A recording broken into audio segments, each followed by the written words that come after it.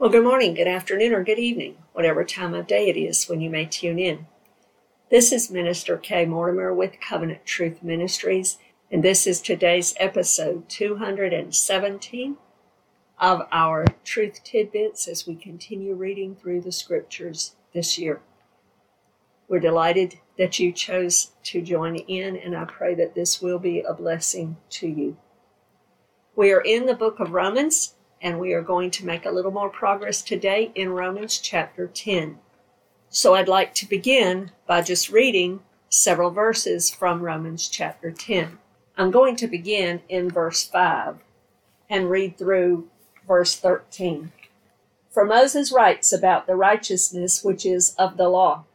The man who does those things shall live by them. But the righteousness of faith speaks in this way. Do not say in your heart, who will ascend into heaven? That is to bring Christ down from above. Or who will descend into the abyss? That is to bring Christ up from the dead. But what does it say? The word is near you, in your mouth and in your heart. That is the word of faith which we preach. That if you confess with your mouth the Lord Jesus and believe in your heart that God has raised him from the dead, you will be saved. For with the heart one believes unto righteousness, and with the mouth confession is made unto salvation. For the scripture says, whoever believes on him will not be put to shame. For there is no distinction between Jew and Greek. For the same Lord over all is rich to all who call upon him. For whosoever calls on the name of the Lord shall be saved. So here again, we are in this chapter of Romans in the middle of the section where Paul is dealing with the church and Israel, and particularly God's chosen people, Israel, where they are and what God's plans are for them, and is God done with Israel. So Paul is addressing all of that in Romans chapter 9 through 11, and we are in the middle of that in chapter 10. So let's make a little more progress today. We saw in the last episode where the people of Israel, the Jewish leaders, the Jewish nation as a whole, has a zeal for God, but it's not according to the understanding, and that Christ came as the complete fulfillment, the ultimate goal and aim for which the law was even given. And so he expounded it, he explained it, he clarified it, and he filled it to its fullest. Full meaning, full potential, he completed it in every way. Paul continues now, and he is trying to speak to his Jewish people, to the people as a nation there, the chosen people, as well as to Gentile believers, and we'll see that in a moment. So here, Paul begins to contrast the pursuits of righteousness. In verse 3 and 4, he has already mentioned those. He talks about there being two different pursuits. He talks about them being ignorant of God's righteousness because they're seeking to establish their own. Their pursuit is in the keeping of the law, in trying to be perfect, in trying to fall under traditions of men and rules and regulations and dead, dry religion, instead of the righteousness that comes through faith and faith alone in the promised Messiah who came. So Paul has already spoken about these two different pursuits of righteousness. And he talks about the righteousness of the flesh or of the law. I want us to turn to Galatians chapter 4, where we read more about this in Galatians chapter 4. And I want to read several verses from Galatians chapter 4. I want to read verses 1 through 7, and then drop down to verse 21 and begin. Verse 1, Galatians chapter 4. Now I say that the heir, as long as he is a child, does not differ at all from a slave, though he is master of all. but is under guardians and stewards until the time appointed by the Father. Even so we, when we were children, were in bondage under the elements of the world. But when the fullness of the time had come, God sent forth his Son, born of a woman, born under the law, to redeem those who were under the law, that we might receive the adoption as sons. And because you are sons, God has sent forth the Spirit of his Son into your hearts, crying out, Abba, Father. Therefore you are no longer a slave, but a son. And if a son, then an heir of God through Christ. Verse 21, tell me, you who desire to be under the law, do you not hear the law? For it is written that Abraham had two sons, the one by a bondwoman, the other by a free woman. But he who was of the bondwoman was born according to the flesh, and he of the free woman through promise, which things are symbolic. For these are the two covenants, the one from Mount Sinai, which gives birth to bondage, which is Hagar. For this Hagar is Mount Sinai in Arabia, and corresponds to Jerusalem, which now is and is in bondage with her children. He's speaking there about the bondage of them trying to live according to the law and being stuck in that religion and in the deadness of that. Continuing on in the reading. But the Jerusalem above is free, which is the mother of us all. And there he's correlating that with Sarah, who received the promise, the son by promise, and it was of faith. So he's saying that there's freedom in that. There's slavery in the bondage of the law, but there's freedom when we take God at his word and believe him by faith. Verse 27, for it is written, rejoice, O barren, you who do not bear. Break forth and shout, you who are not in labor. For the desolate has many more children than she who has a husband. He's quoting from Isaiah there. Now we, brethren, as Isaac was, are children of promise. But as he who was born according to the flesh, then persecuted him who was born according to the Spirit, even so it is now. Nevertheless, what does the Scripture say? Cast out the bondwoman and her son, for the son of the bondwoman shall not be heir with the son of the free woman. So then, brethren, we are not children of the bondwoman, but of the free. So in those passages, he's speaking symbolically, he says, of the righteous pursuits, and he's talking particularly concerning Hagar, considering her as the bondwoman, being the pursuit of righteousness through the flesh and through the law. Ishmael was a son of the flesh. That was when God had given the promise to Abraham and Sarah has this bright idea to help God out. And so she convinces Abraham, and they try to help God out as if God needed any help. And so we see Ishmael coming to pass through Abraham and Hagar. Now, Ishmael is the father of many nations. Yes, he is. And all of those nations are special and have received promises also from God. But they are just like everyone else, including the Jewish people. All of the Gentiles, everyone is still by faith to receive Jesus. He is the only way, and he came through promise. And that's Paul's point here.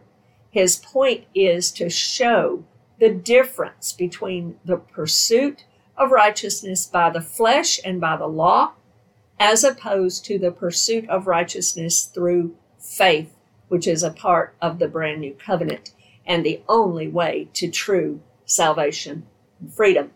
So he uses Sarah here, the free woman, as that example.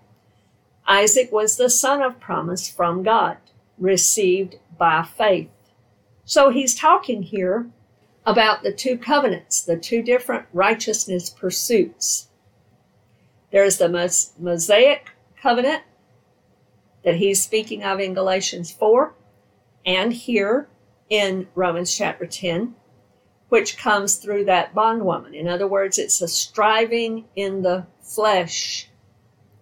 I want to read you one of the places that Paul quotes in Romans chapter 10 in this passage, and it is Leviticus chapter 18, verse 5, and it reads, "You shall therefore keep my statutes and my judgments, which if a man does, he shall live by them.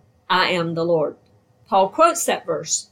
Notice here in Leviticus that the if is included and stressed. And it's because he's showing us that the people can strive and strive and strive and try all they want to.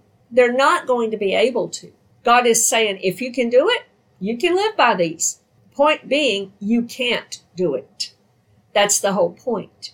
And we've already seen that the point of the Torah, the point of the law, it was all pointing to its goal, its end, which is Jesus Christ. He's the only one that could keep it. He's the only one that could redeem us, as Galatians says, from under the curse of the law, because we can't keep it. So the Mosaic covenant represents that dead, dry religion, confidence in the flesh, striving in the flesh.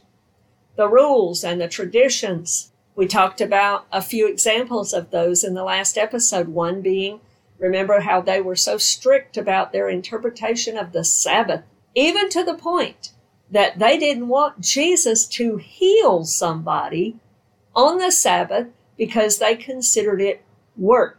They did not see it as an opportunity to bring Sabbath rest and blessing to the person who desperately needed it because they needed that healing or that deliverance. You see, Jesus understood the true intent of it, and the intent was to bring rest. The intent was to bring freedom. The intent was to bring recovery and refreshing. And he saw the people that had that need. And so he knew that it was a greater blessing for him on the Sabbath to free the man with the withered hand and heal him so that he now experiences true rest from that affliction. And you see, that's the difference. But the Pharisees and the Jewish leadership as a whole kept to the strict tradition of men and the strict letter of the law. James chapter 2, verses 8 through 10 explain that if you mess up in any one commandment, you're guilty of all of it. The Jews tell us there are 613 commandments. You can strive to keep every one of them, every minute of every day, but it's a useless, futile striving. You're not going to be able to do it. And that was its point. So if we mess up in one, according to the book of James in the scriptures, we're guilty of all of them. So Paul contrasts that pursuit of righteousness, striving in the flesh, with faith, the pursuit of righteousness through simple faith, not based on our works, but faith alone. And Paul quotes some verses from Deuteronomy chapter 30 in Romans 10 when he is bringing this to us. And I want to read some of those verses, beginning in verse 11. "For this commandment, which I command you today, it is not too mysterious for you, nor is it too far off. It is not in heaven that you should say, 'Who will ascend into heaven for us and bring it to us, that we may hear it and do it?' Nor is it beyond the sea that you should say, 'Who will go down over the sea for us and bring it to us, that we may hear it and do it?' But the word is very near you, in your mouth and in your heart, that you may do it. See, I have set before you today life and good, death and evil, in that I command you today to love the Lord your God, to walk in his ways and to keep his commandments, his statutes, and his judgments, that you may live and multiply, and the Lord your God will bless you in the land which you go to possess. But if your heart turns away, so that you do not hear and are drawn away and worship other gods and serve them. I announce to you today that you shall surely perish. You shall not prolong your days in the land which you cross over the Jordan to go in and possess. I call heaven and earth as witnesses today against you, that I have set before you life and death, blessing and cursing. Therefore, choose life, that both you and your descendants may live, that you may love the Lord your God, that you may obey his voice, and that you may cling to him. For he is your life and the length of your days, and that you may dwell in the land which the Lord swore to your fathers, to Abraham, Isaac, and Jacob, to give them. So Paul quotes some of this passage from Deuteronomy chapter 30 in Romans chapter 10 in this passage that we're studying. But notice, even in Deuteronomy chapter 30, it's all about the heart. It's always, with God, been about the heart. He says, love the Lord your God with all your heart, and hear and obey him from the heart. You see, that's the part that they've missed. It's always been about the heart, and that never has changed and never will. So what righteousness by faith means and how one receives it is the exact same way that Paul did, because Paul in Acts chapter 9 moved from dead, dry religion to relationship with God of the new covenant through faith. Paul tells us here exactly how that's done in Romans chapter 10. He says, verse 9, that if you confess with your mouth the Lord Jesus and believe in your heart that God has raised him from the dead, you will be saved. You confess and believe the Lord Jesus. He and he alone is Lord, the one who has the sovereign right and rule.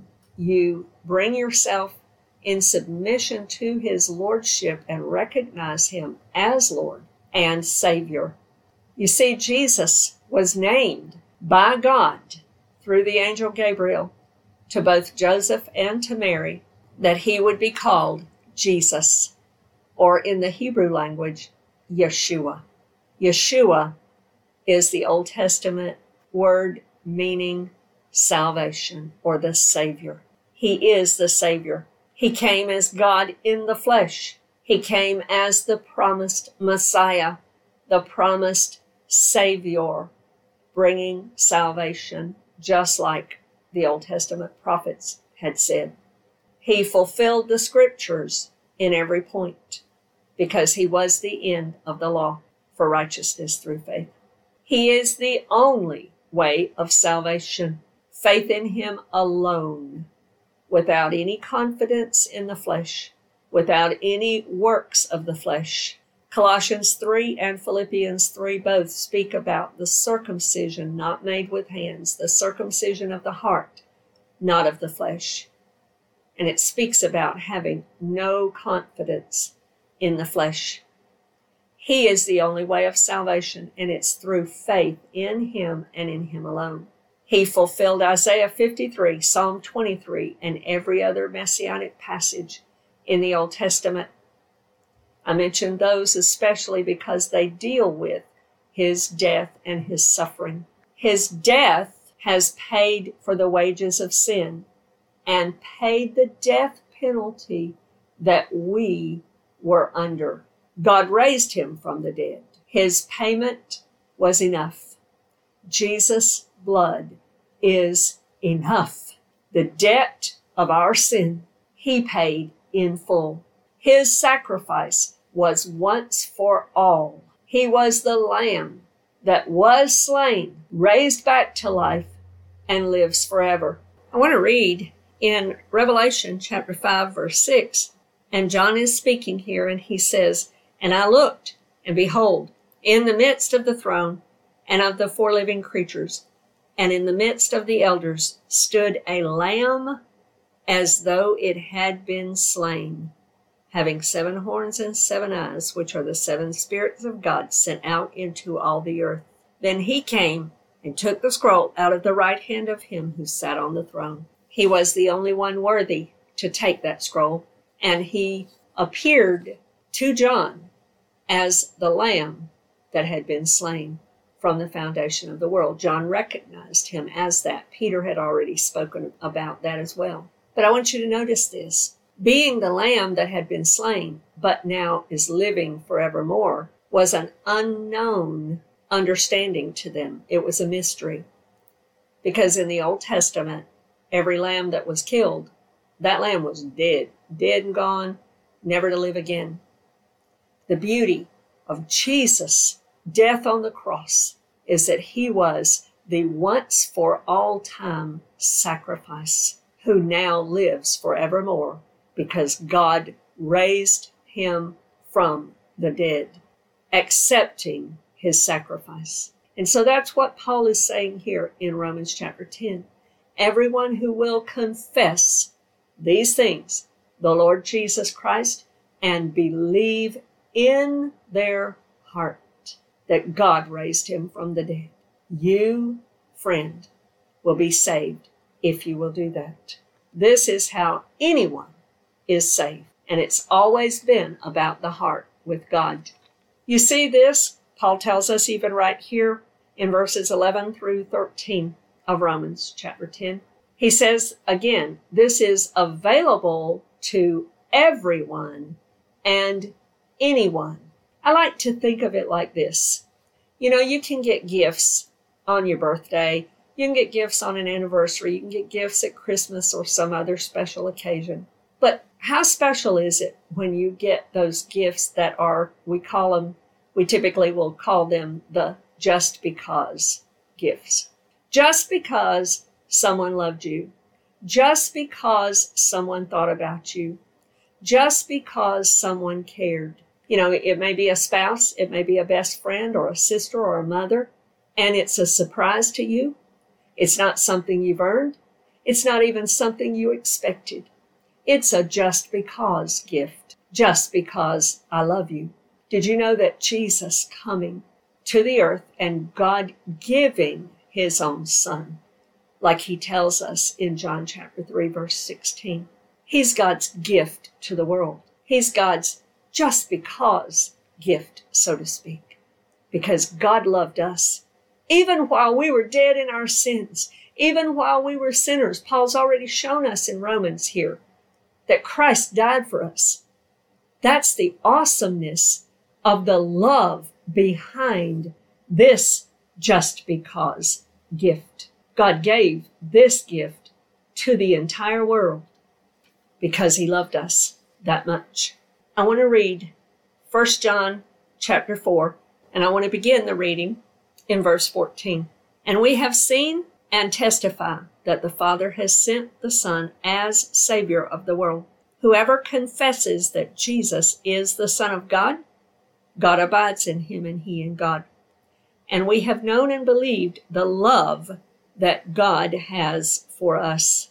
God is love, and he who abides in love abides in God. Then go down to verse 19. We love him because he first loved us. You see, God first loved us, and out of that love, he gave his only begotten Son to the entire world. You might think of him as a just because gift. You might not. That's neither here nor there. But the one thing that is true is that he is God's gift to the world, to all who will believe. You see, the gift is available to all, but just like with any gift, each person must choose to accept it, or it will do you no good. The salvation is there. The rescue is there.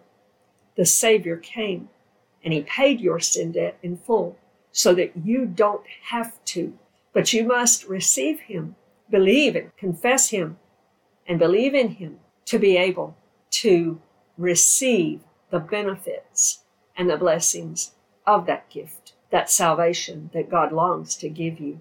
And you do that by faith. Remember, we've studied this already in Romans. about what true believing in Jesus is. What is true faith? It includes repentance. That's a part of it, because now we see him. Now we no longer walk the walk that had us under the curse of sin and under the curse of the wages of sin and that death sentence. Now we've turned, and we've turned to him, and we're walking in obedience to him by the power of the Holy Spirit. But all we have to do, all that's commanded of us, is to have sincere faith. And when we put our faith in Jesus Christ, not relying on any other work in our flesh, but solely believing that when we believe in him and we put our faith in him and his finished work, he will save us and justify us by faith alone, as he has promised in his word. When we do that, we are saved. God gave his best. Have you received his gift? Have you chosen to accept him? What will you choose? Because it's up to you, friend. You can accept this gift or you can reject it. But the life that it will bring you is made available to you. The salvation has been provided. I pray that you accept it. I pray that this has been a blessing to you. And Lord willing, you can join us again for future episodes of Truth Tidbits. God bless you in Jesus' name. Amen.